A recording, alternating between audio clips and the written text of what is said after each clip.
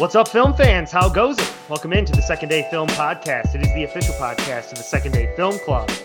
I'm your host, Brandon Champion, joined by the savant of the cinema, Mike Nichols, on February 27th, 2023. Almost forgot what day it was there, Mike. It's Monday, unfortunately. It's cold and rainy here in Michigan. How goes it over there in Texas?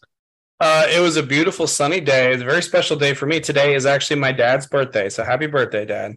All right. Shout out. What's your dad's name? Greg Nichols. Greg Nichols. What's up? Happy birthday, Greg. Thanks for giving us this fine gent here, Mike Nichols, who I love talking about the movies with. And Mike, we got four pretty good ones coming here tonight. Four that I think all have some Oscar buzz or all have been Oscar nominated. So, I think it's a good time to talk about it. Got the Oscars coming up next month. We had four that had some Oscar buzz last pod, and now we got four more here. So it's a good timing for that. But let's get right into it because we got a lot to get to, Mike. And I know you just got a fancy brand new projector that you sent me a picture of. You guys all snuggled up there watching it on a projector. And I don't think that we could have picked a more perfect movie for you to have watching on your projector there than The Fabelmans, which is Steven Spielberg's greatest and latest. It's really a film about him. It's growing up in post-World War II Arizona. Young Sammy Fabelman aspires to become a filmmaker as he reaches adolescence, but soon discovers a shattering family secret and explores how the power of films can help him see the truth. As I said, directed by the great Steven Spielberg, and it stars an ensemble cast led by Michelle Williams, Paul Dano, Judd Hirsch, Seth Rogen, and Gabriel LaBelle plays the young Sammy Fabelman, who I'm just going to assume is who the character that's modeled after Steven Spielberg here, Mike. But I don't think I'm going too far out on a limb there if I take that plunge into the deep end there. But Mike, I really enjoyed this movie. I mean, it's Steven Spielberg. He's the greatest director of, I don't know, multiple generations at this point. For the last 30 years, he's been regaling us with some of the most iconic films, actually more than 30 at this point. Man, we're getting old. But this one, he's taken us everywhere. He's taken us to space. He's given us dinosaurs. He's given us fantastical stories. He's given us World War II epics. He's given us epic biopics, but he's given us science fiction. This one, out of all the films that Steven Spielberg has ever done, though, feels really personal. And it almost feels like we got to sort of put the filmmaker Steven Spielberg aside and get to know like the person and director in this movie. And I think that's why it works so well. Yeah, this is Steven Spielberg telling his story.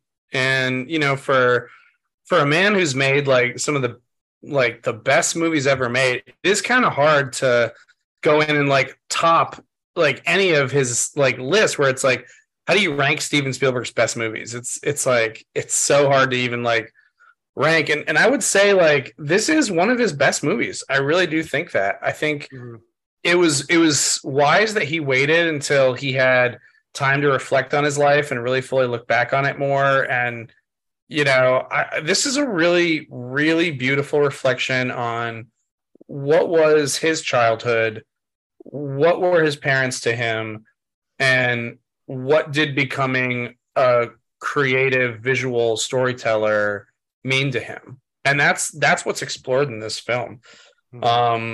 It's really a beautiful movie, and it's got incredible performances. It's got a lot of heart to it. It's got, a lot of Spielberg-esque themes and moments, that are still there. And yet, in some ways, this one does feel different. Like it's unique in that sense. And even the ending, where we have a bunch of like little meta nods that I don't really, you don't see a ton of meta in Spielberg movies. Like, I could be wrong, but maybe I haven't seen a lot of meta in his movies. But this one where it's literally him at like John Ford, and then like as the camera shifts, it follows the camera advice. Obviously, what a beautiful little moment to end on. This is definitely his most personal film, no question. I wrote down a movie lover's movie, because it feels like it's a family blockbuster, loaded with Spielberg's classic sort of like, I don't know, what would you call it? Like light touch. His movies are always very easily digestible, poignant, relatable. Yeah. Right. But this movie has like some very real and serious depth going on in the background, because it's basically how he learned to see and appreciate and understand his parents through his love of film.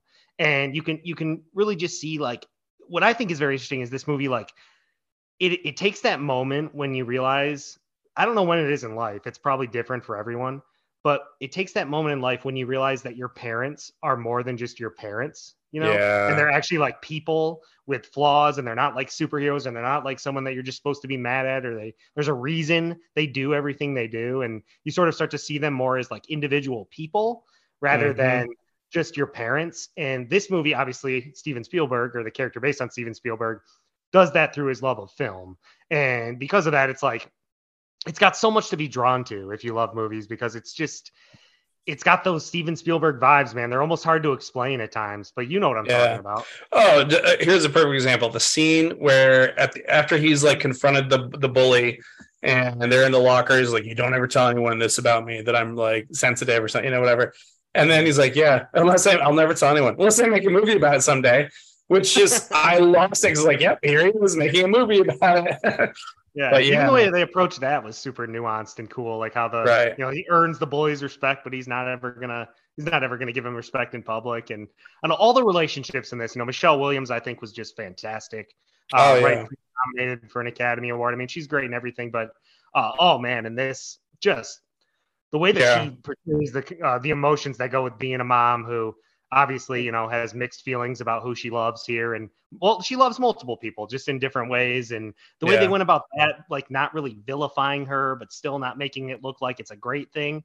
It was just, you know, again, this is all through Spielberg's perspective. So I think that taking that personal look really helped amplify everything that was happening on screen. You know, similar stuff with Paul Dano, and he's like a hardworking guy, loves his kid, wants to support him, but he doesn't really understand or relate, you know, because he's these facts by numbers, you know, finance computer guy, and his son is a creator, you know. So it's hard for him to relate, but you can tell that he loves him all the way. And then at the end, he finally comes around and, you know, supports his hobby because he realizes it isn't a hobby at all to him. It's really interesting to see a filmmaker step aside and tell not just his own story, but his parents' story. Very, very personal, private, you know, intimate details about his parents' story and their relationship. You know, spoilers alert, obviously, but he explores the fact that there was like a kind of an affair, and then a divorce. Seth Rogen, of all people. Oh my! I know. Who knew? But and the way he portrays his parents so without judgment. It's just, this is what it was. Like, his dad wasn't a bad man. His mom wasn't a bad woman, but their marriage wasn't healthy. It didn't work, even though they both tried to make it work. And it was really impressive to see something so like heavy be portrayed so delicately, but also so gracefully with such understanding. And that's Spielberg, man. There's few directors that have that ability to balance that, all that's going on at the same time, and also just make a great film on its surface. Because technically, you know, when you watch a Spielberg movie, it's like the way the camera moves is unlike anything else. I don't even really know how to describe it again, but it's like, it's just so seamless. It really makes you feel like you're just in the scenes with this family. You feel like you're a part of it instead of watching it. And that just takes an incredible skill level. Couple of side characters got to shut out. Judd Hirsch as the Uncle Boris, only in the one scene, but my God. Oh my God. Incredible. Yeah. Absolutely incredible. Talking to him about how he's never going to be able to have love for his family and his love for art, and they're constantly going to be battling with each other, and how that relates to him and his mother. Just great stuff that sort of sets the tone and the theme for the whole movie.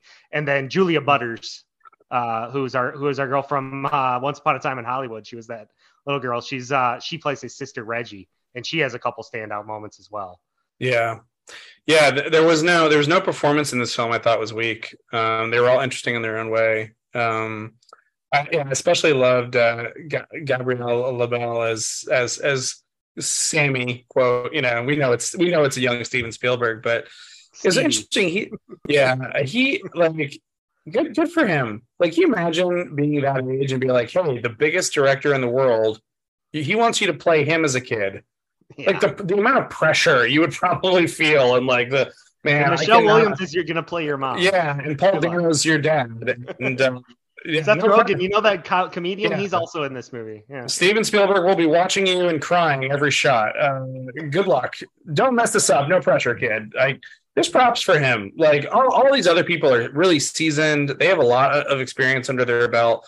This is this first kid's, as far as I know, this is his first big like thing. Maybe he's done other stuff, but either way, well done. I think that kid probably had in some ways the toughest job of anyone, and he gave a beautiful performance. Well done, Gabriel. I agree. And also, if this is, I know, like I've seen enough Steven Spielberg, like, autobiographies and stuff biographies to know that, like, to see some of his like early film work and what stuff he would go out in the desert with his friends. And man, kudos to that kid, man. Holy cow. You can see he had greatness on him early, because the stuff they would come up with where it was like stepping on the boards. So the snow, the sand would come up, and just the inventive stuff that he would do even at an early age to make these films is pretty incredible. So oh man, that scene, I have to say, that scene was so good at making you feel like three things at once. One, you're feeling like the humor of the fact that these are a bunch of kids making a movie, very like, it's a very rickety like way to make a movie. It's funny seeing them as kids like try to find ways to like, without a budget, try to make it look like an explosion or try to make someone look shot, and the kids are, the way kids act, and stuff. All that was really funny. But then you also have the moment where he's telling this kid, hey, you just saw your friends die. They're all dead. That's the kind of attitude I want you to have. And then the kid is like, oh, my friends died? He's like, yeah. And then the kid really starts crying for real. And then he's doing this scene, and you're like, I'm laughing, I'm sad and sympathetic, and I'm like a little awestruck at the moment, all at the same time. There's a lot of moments in this movie, and Spielberg's great at this, where you feel multiple feelings watching it all at once. You're like, oh, I'm sad. Oh, this is funny. Oh, that's crazy. Oh, like he's great at that. And this is just one of those movies where the kaleidoscope of his own life is like kind of his love letter to film. It's so good. Mm-hmm. And I feel like I feel like I understand him as a director more now, like why he picked the topics he does, why he's interested in the things he does. It just sort of gives perspective to his entire career. And I'm so glad we got this, before he was, not that he's close to leaving us, but like, before he's not around, I'm glad we get this. Definitely. Yeah, and I hope we see more of this. Like, Ken Branagh did Belfast. Now Steven Spielberg's done The Fabelmans. I hope we see more like storytellers kind of go the memoir route, where they like maybe start doing their like. It would be cool to see Marty do this. Like, it would be cool to see Christopher Nolan do this. I'd be interested in seeing like some of those more behind the scenes realities exposed. One last thing I will say about the film is that the movie has a lot to do with projectors and like the old school way of shooting with film, with light, with perspective. And I haven't had a TV in a while, but as Champ mentioned earlier in the pod, I ended up getting a projector. My buddy and I used to watch movies that way on his projector. And now I don't need a TV because I can just like plug my laptop or phone to the projector and watch everything on the wall. And it's bigger than a TV screen. It's really fun. It makes it feel like an event. And the projector came that day. I set it up that evening after dinner. And then I watched this. And this was my first movie on the projector. And of all films to watch on a projector, it just felt like the perfect one that had just come out. So I always really love this movie for that. So I give this movie an A. I'm at an 8.5 out of 10. It's in my top 5 for the year. And Mike, we're almost 80 episodes into the Second Day Film Podcast. A projector noise has played at the start of every single one. So only appropriate that we're representing the projectors here at the Second Day Film Podcast. Let's move on. That's a win. Go see it. I think you can rent it right now on Amazon for like $5. That's how I saw it. See it in theaters. It's kind of had its theater run at this point. So I couldn't find it. I was looking all over on Alamo Drafthouse here in Austin. I couldn't find Fabelmans. So I'm glad I finally got to see it on Amazon. But yeah, for sure. Check it out, people. You will not be sad about it. Let's move on, Mike, to another highly anticipated film. We're going to dip back into Marvel here. We've kind of avoided Marvel for the last couple episodes. It's hard to do these days with all the series coming out, with the movies coming out. The latest of which, or actually, it's not even the latest of which because Ant-Man is out now. But we waited until this was out on Disney Plus to review it. It is Black Panther: Wakanda Forever. And while we're getting some, nostalgic here, Mike, Black Panther was actually the first film we ever reviewed on the Second Day Film podcast way back in 2018. Yeah, wow. It actually hit the anniversary was a couple weeks ago, so that was cool. And I'm sure it was a lot worse than this, but hey, it's fun, and it was nostalgic to see that pop up. But in this film, the people of Wakanda fight to protect their home from intervening world powers as they mourn the death of King T'Challa. Ryan Coogler returns to direct this film. Letitia Wright plays Shuri. Lupita Nyong'o is Nakia. Denai Guria Okoye. Winston Duke plays M'Baku. Angela Bassett is Ramandra. Tenoch Huerta is Tamor. He's our main villain in this. Martin Freeman also returns as Everett Ross. Dominic Thorne is Riri Williams, who will be a character that'll be popping up here in the MCU in the future in the show Ironheart. And then we've also got Julia Louis-Dreyfus, who shows up as this lady, Valentina Allegra de Fontaine, who pops up in just so much random stuff. And I'm still not quite sure how she fits into all this MCU stuff, Mike. We've seen her in a few things. But obviously, this film does not include the great Chadwick Boseman, who died before this film could be made, and instead it had to be completely sort of revamped and reworked to focus on different things because they made the decision not to replace Black Panther, at least not in this movie with a new actor. So, and I think that was the right decision. Let's just start there, Mike. Do you think that was the right decision not to just replace Chadwick? I don't know if it was the best decision for the movie, but I understand why they did it. Yeah, I totally understand why they did it.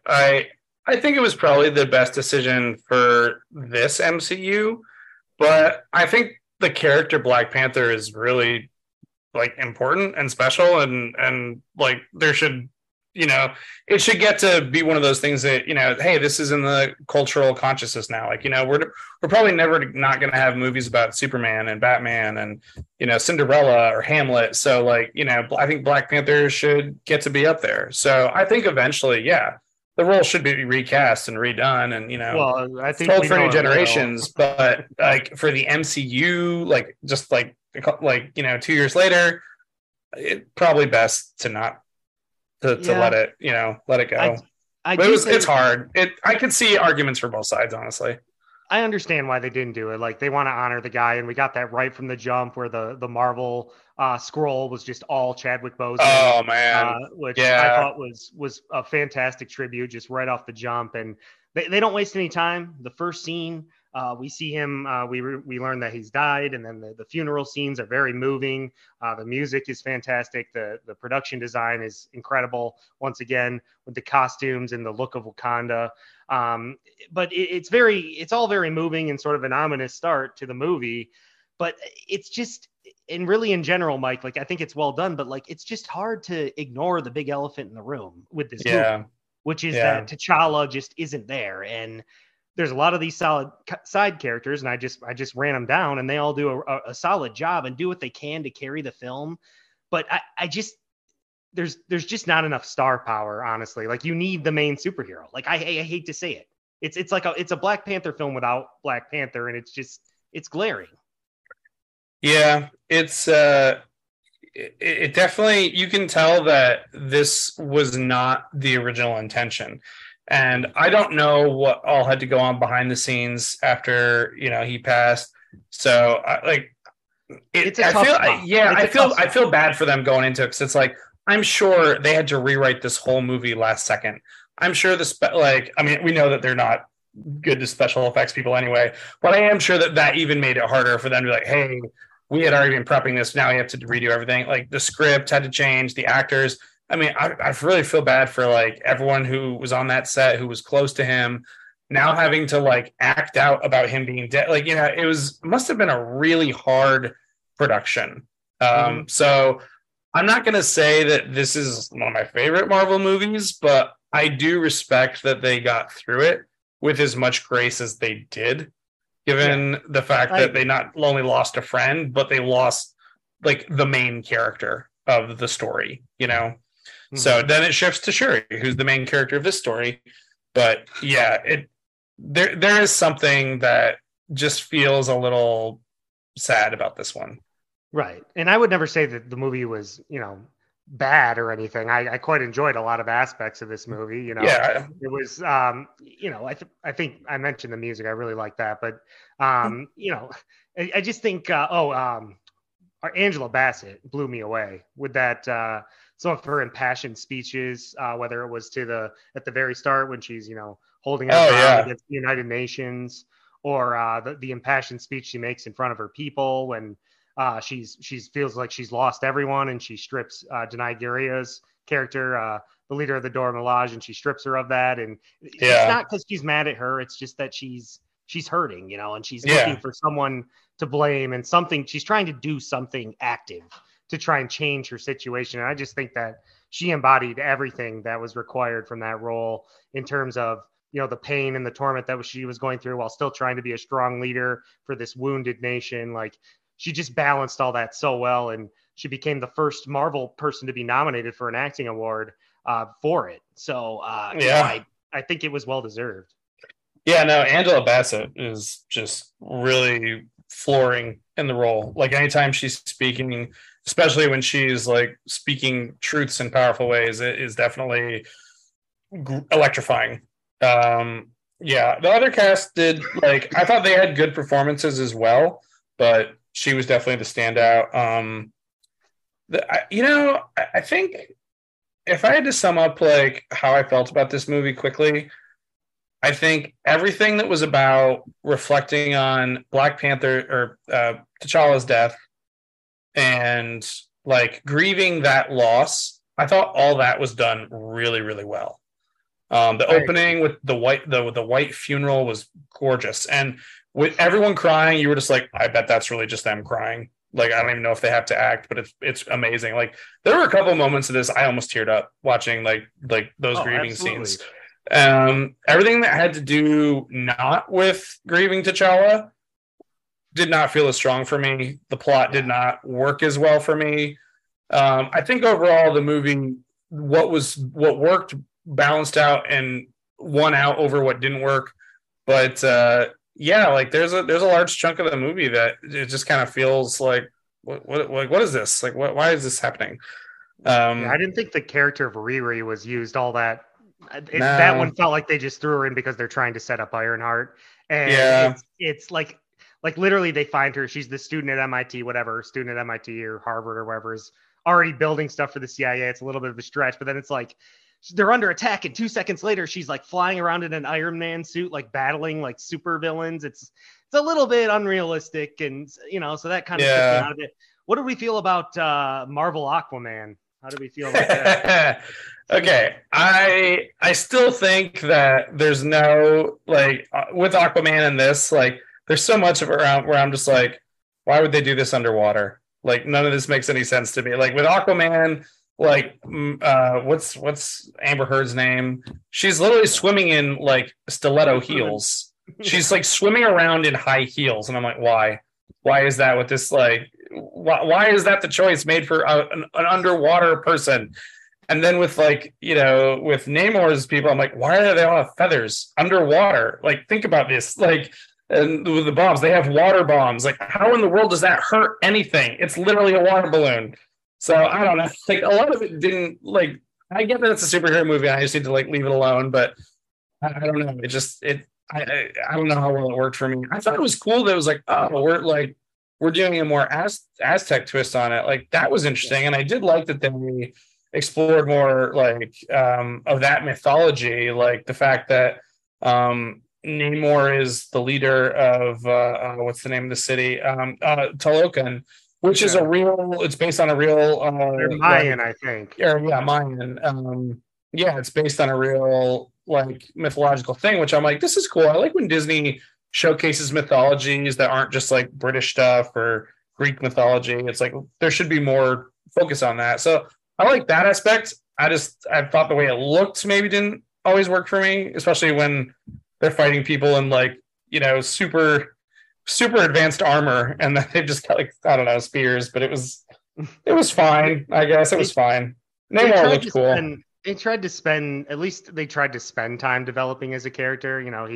We get the whole scene when he takes He takes her down there and shows him what happened to his people and why he wants revenge on the surface world. Yeah. And those are all good and fair reasons. I think you might take it a little bit too far, but that's kind of the whole theme of the movie is letting go and forgiveness, and revenge doesn't get you anywhere, and revenge is just a cycle, and that's really what the whole thing is all about in the end. And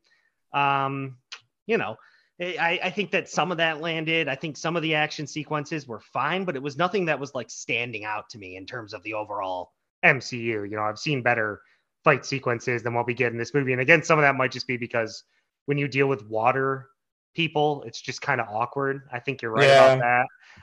But it was fine. It was fun. There was some good fighting going on here. And then when Shuri finally donned the Black Panther gear, which we knew that was coming, it didn't really hit like I thought it would. I thought that it would be like a bigger moment in the whole movie, and it just kind of happened. And I was just kind of like, okay, yeah, I know we all knew this was coming, but I thought it was going to be like more of a build up than it was. Although it was nice to see her sort of get some guidance or warning from Killmonger in the ancestral plane. That was a cool inclusion that I also liked.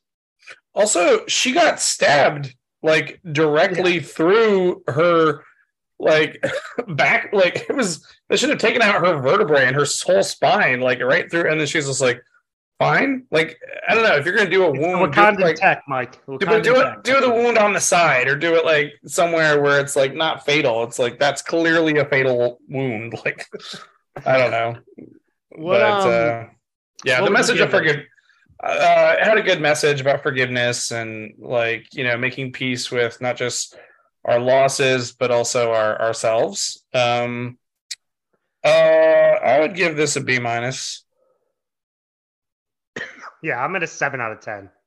I think I give the original Black Panther an 8, so like that one better. But they, like we've talked about off the top, they lost their main star. This was a very challenging movie to make, I'm sure, for the entire cast, for Ryan Coogler, for the entire crew. They literally lost a member of their family. For us fans of the MCU, I know Chadwick Boseman's loss hit pretty hard. He was a character, Black Panther, that we were really just starting to get to know. I mean, he was going to be one of the guys that sort of carried the MCU forward, and unfortunately lost him. This is a guy who embodied some iconic roles in his time, all through the years here. So it's a big loss, and it's a big loss for the MCU. It's a big loss for films, but really for anyone who watched him in the movies, his loss was felt in this movie, and I think the movie was hurt because of it. That's not to say that it was a bad movie, but it would probably be somewhere in the middle for me in terms of my overall rankings of the MCU.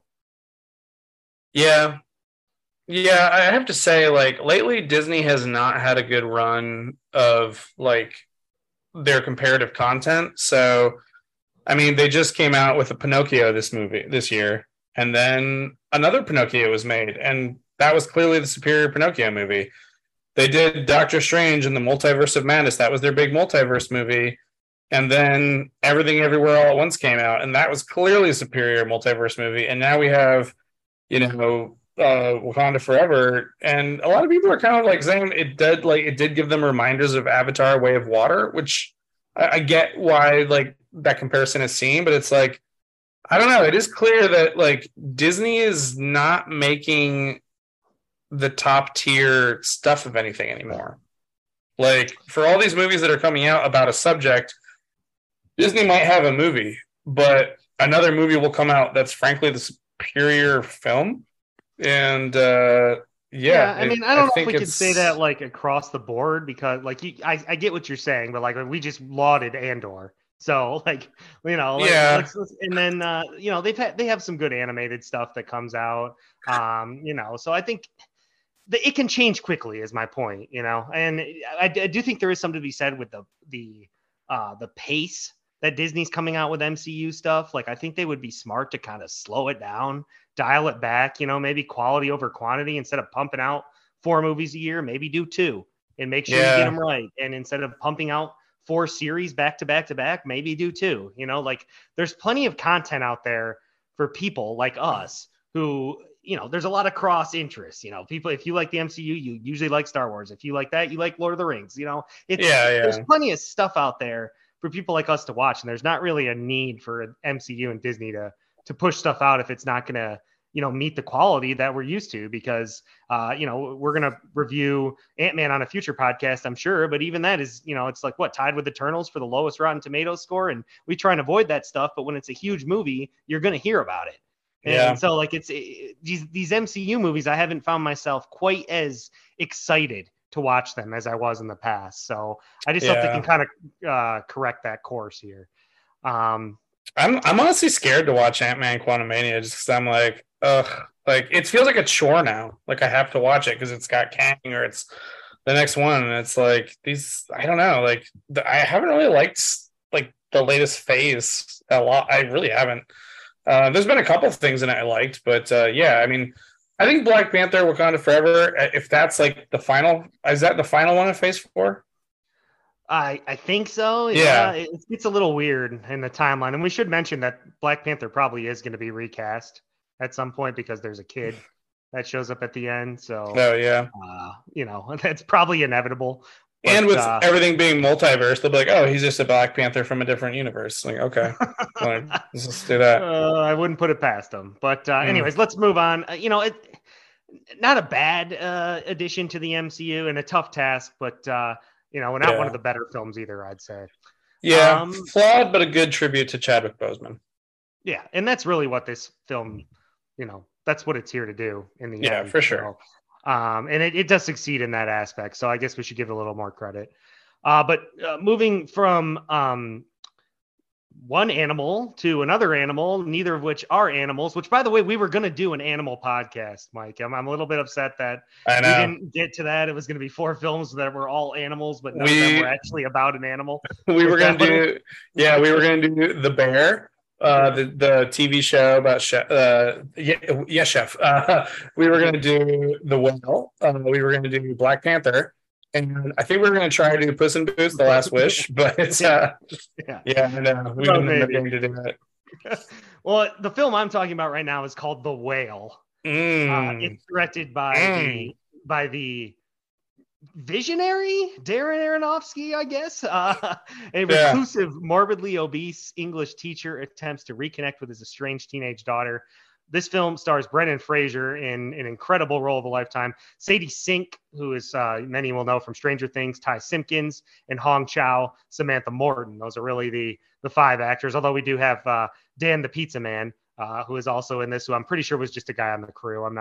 They must have just got him off the street there and said, play the Pizza Man. That was kind of an interesting inclusion in this movie. I'd be curious what you think your thoughts on that is. But Mike, this movie is going to start and end with Brendan Fraser. Incredible work by the makeup team, getting him to look like this huge person. And this performance throughout is, this is Brendan Fraser, man. This is the guy who was George of the Jungle. This is the guy who, made me love the Mummy movies because of how fun he was as Rick O'Connell in those movies and just how fun and actiony those were. And then he basically fell off the face of the earth for 10 years. And there's a lot of reasons for that I don't know if we really need to get into, but yeah. If you want to talk about a career renaissance, I mean, this guy's winning every award there is. Yeah. And we're seeing that a little bit this year with not just Brendan Fraser, but also with Everything Everywhere All at Once with, Short Round coming back. Love it. That's crazy. I love that guy. But him and Brendan Fraser, it's good career renaissance here for them. I hope it lasts. Brendan Fraser. Yeah, like I like after The Whale, like Catherine and I we're like, let's go back and watch the Mummy movies, and they were, these are good. Like they're fun. And he's fantastic in those films. And then we watched a rom-com with him in it just because she was like, I want to watch more Brendan Fraser. I forgot or whatever. No, it was Mrs. Oh God, it's the one where his twin brother is dead and. Ricky Lake, I think is. I just think of that movie when Elizabeth Hurley plays the devil. I think it came out in 2000. Anyway, sorry, keep going. No, but Mrs. Winterborn, that's the name of the movie. So yeah, Brendan Fraser. It's nice to see him back on the screen, and wow, does he deliver with a performance that I am just like. When I saw this in theaters, while I was watching it, like. The whole time I was just thinking like, this is like I'm watching a little piece of film history right now live. Like they're going to study this role. they're going to talk about this role. Like teachers and film school and students in theater school will talk about like this is like a knockout performance that you will think about a lot. Like I thought about the film and that performance in particular for like weeks after that movie. You know, dude, like it's iconic. Oh, it's instantly iconic. Yeah, I mean, Darren Aronofsky's wild, dude. Like, I don't know how many. Did you see Mother that he came out with a couple years ago? You know, No, Requiem for a Dream is a.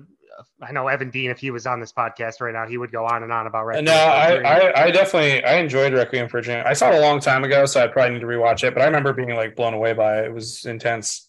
And the Fountain is an underrated story, I think. The Fountain was a little bit more of mixed results, but I mean, Pi. What else? Black Swan. The Wrestler. I mean, so this guy has.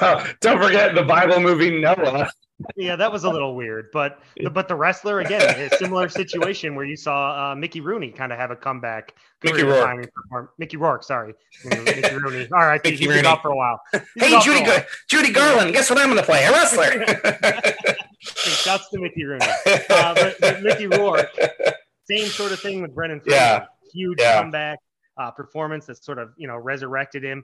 But this film is. He's an auteur, though, Darren Aronofsky, without question. He has his own sort of style. His films tend to be dark. They're usually very psychological. Sometimes they have biblical themes. You announced, or you just said Noah. But right. So you know what you're getting into when you watch a Darren Aronofsky movie. And usually it's not a particularly enjoyable watch. Often it really challenges the viewer. Its characters are usually very flawed. They're dealing with a lot of sort of issues that are dealt with both interpersonally and outwardly with other people.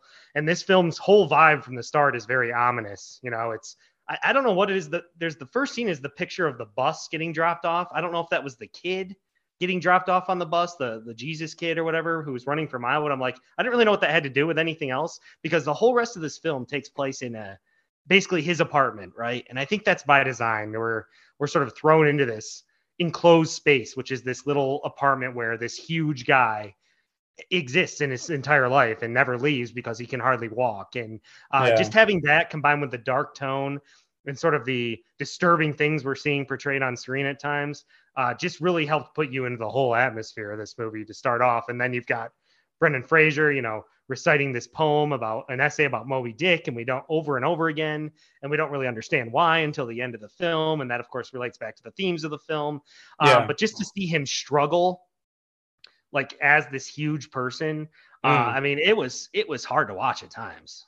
Oh yeah, like when they do the scenes where he starts like binge eating really intensely, like I got a little nauseous. I was like, oh, like it's just the sounds of it.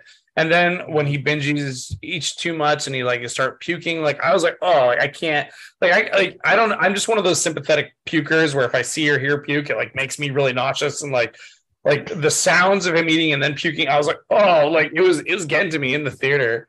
And it was so sad to think like that he was someone who the weight had walled himself up. Because like you said, he lives in this little apartment and he can't really leave because it's hard for him to walk. But also, neither can we. Yeah, but he can't leave because it's also an upstairs apartment. And there's like these little crappy wooden, like rickety steps. So he literally can't get down now. He's up there in that apartment unless like they get a crane or something to get him down, but he's just trapped up there. And yeah, like it's just like, so it also, I will also mention, if anyone's curious, it is based on a play. So the 2012 play of the same name by Samuel Hunter.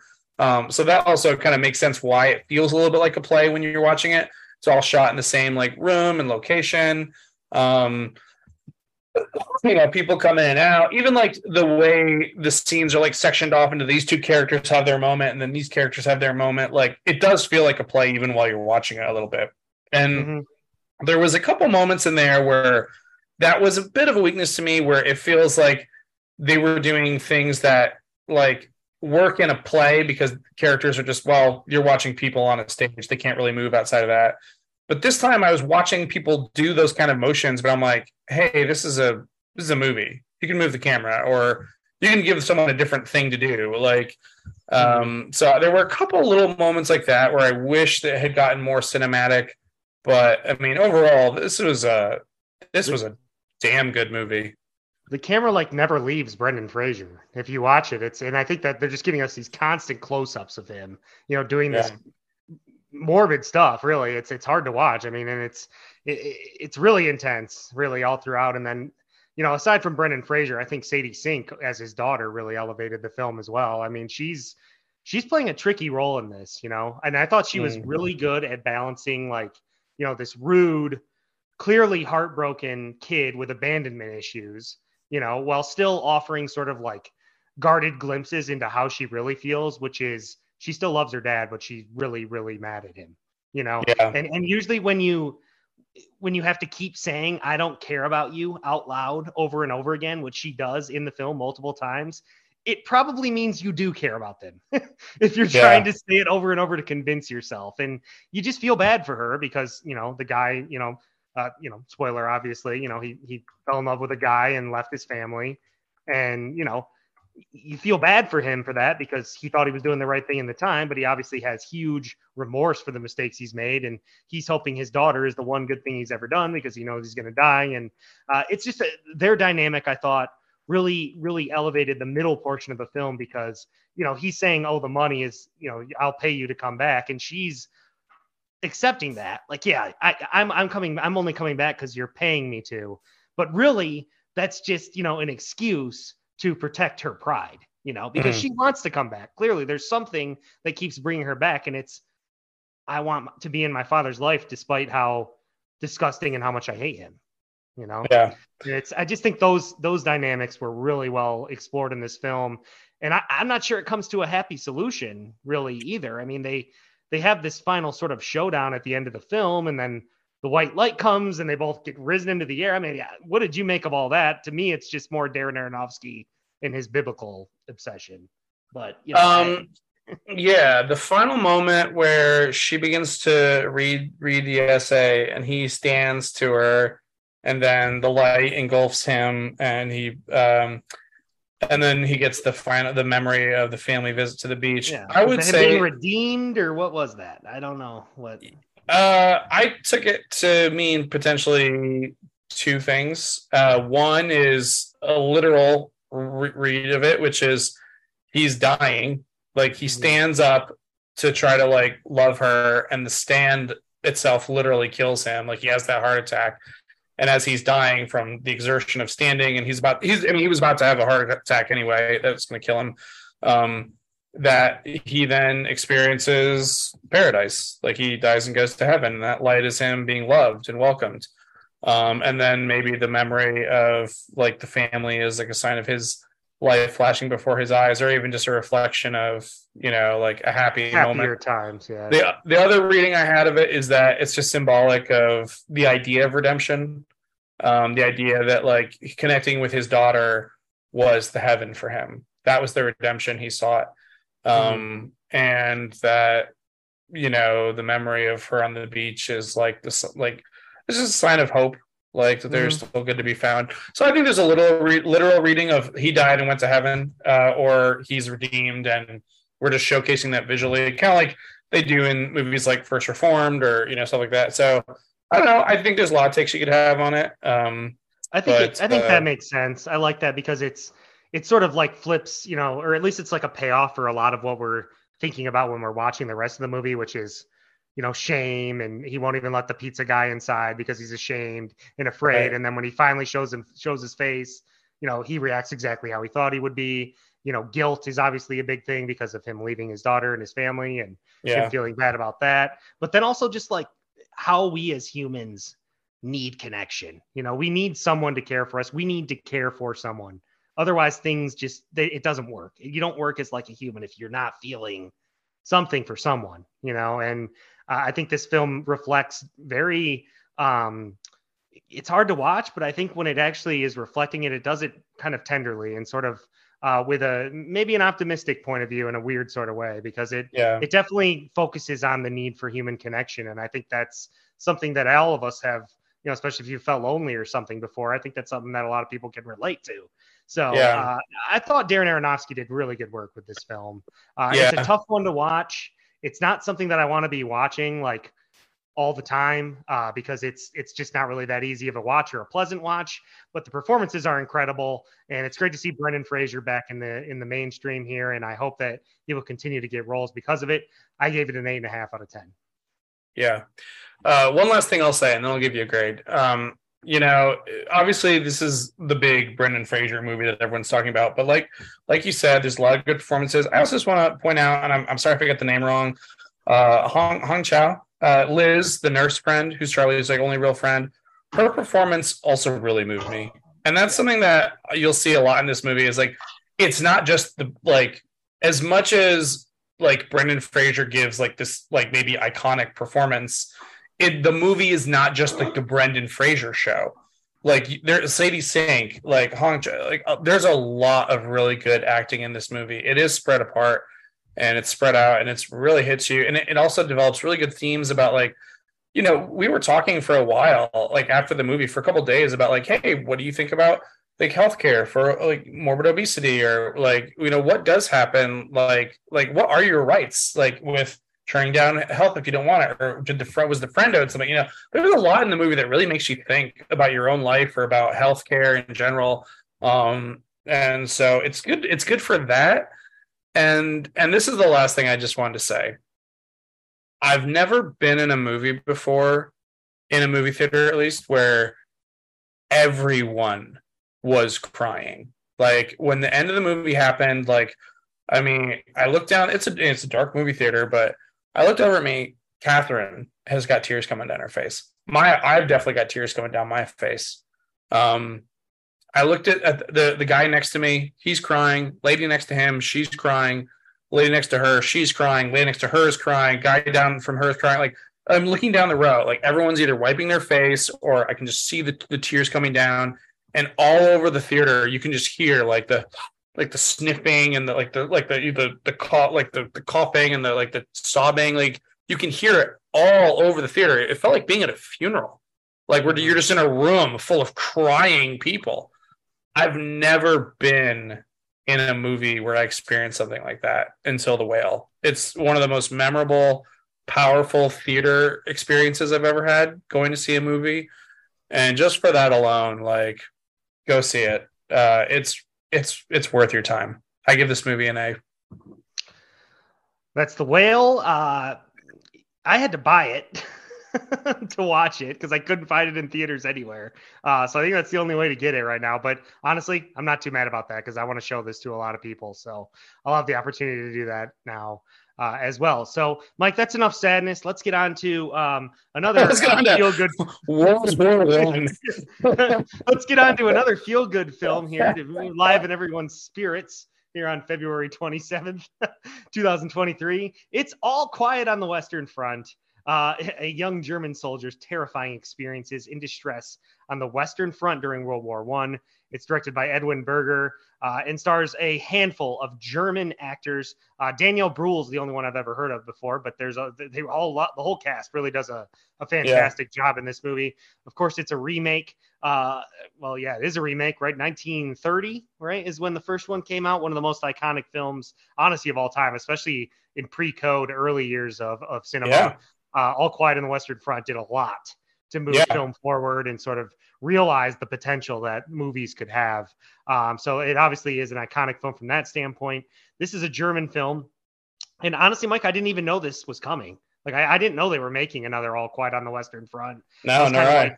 I was kind of like, who asked for that? First of all, why are we messing with this movie? But Mike, man, holy cow, this movie it follows the source material from what I understand, which is a novel that came out 1 year before the original film. But it follows the same sort of format with the same characters, but it adds one thing and it omits another. Which is it adds this sort of like political storyline of the people that are sort of discussing whether the war should end. It focuses on that a lot more and takes the first person away, which the original film had. And in the original film, Paul also goes on leave for a little bit and has a hard time adjusting back to society. That never happens in this movie. I think the filmmakers did that for a specific reason. But this movie really serves the same purpose in the end that the original does. And it really is it's an anti-war film. It serves to show the Oh yeah. purpose, the futility of war, really. Yeah, this is definitely a remake that earned the right to be made. Not all remakes do. Looking at you, Ben-Hur. But this one is really good and worth watching. It definitely, I would describe it as a anti-war war film, because it is certainly a movie about war. And when you're done watching it, no part of you is ever like, "Hey, I would love to be in a war." It looks terrible, because it is terrible. The book, it was famous for being like, one of those World War I books that came out that was like really honest about what it was like. And a lot of people, even in Germany, were like, "Hey, like, this is not cool. You shouldn't write about like our war, or like our soldiers and our war. Like, it wasn't heroic." And a lot of the veterans of World War I were like, "No, yeah, but that's what it was like. This was BS." Hitler even, like, I think, had it banned. He did not want the book read because he said it wasn't patriotic enough. Which, I think the most patriotic thing you can do is expose like the BS you put your soldiers through, and the BS that politics like leads to, with people who don't have to fight in the war, sending these other kids to die in these wars. Mm-hmm. So yeah, this is a very patriotic movie in that sense, in my opinion. So yeah, I disagree with Hitler. Good job. Yeah. So this follows a young guy who goes into Germany. It's like, oh, war is going to be great. We're all going to be heroes. And then they go to war, and it's hell. And even though that's the cliche of like, oh yeah, a lot of war movies are like that, nothing in this movie ever feels cliche when you're watching it.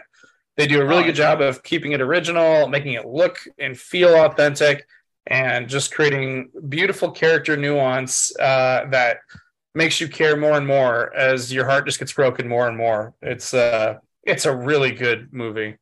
It does these little things that really help sort of hammer home the cost of war, like by showing that the uniforms are literally being pulled off the front in wash, right, so they can give to more recruits to go out there. And like the one guy's like, oh, there's a name tag on here. And he's like, oh, it must have just been too small, as he rips it and throws it next to the pile of the others. There's multiple scenes where they're counting the sort of dog tags and showing, naming them off by name, and go pick them up so we can, write home to their parents. And it's just all of these, every single one of these, deaths is a person, a family, a member of their community, a society. And it really hammers home that idea of what's being lost in this movie. And yeah, it's told from the German perspective.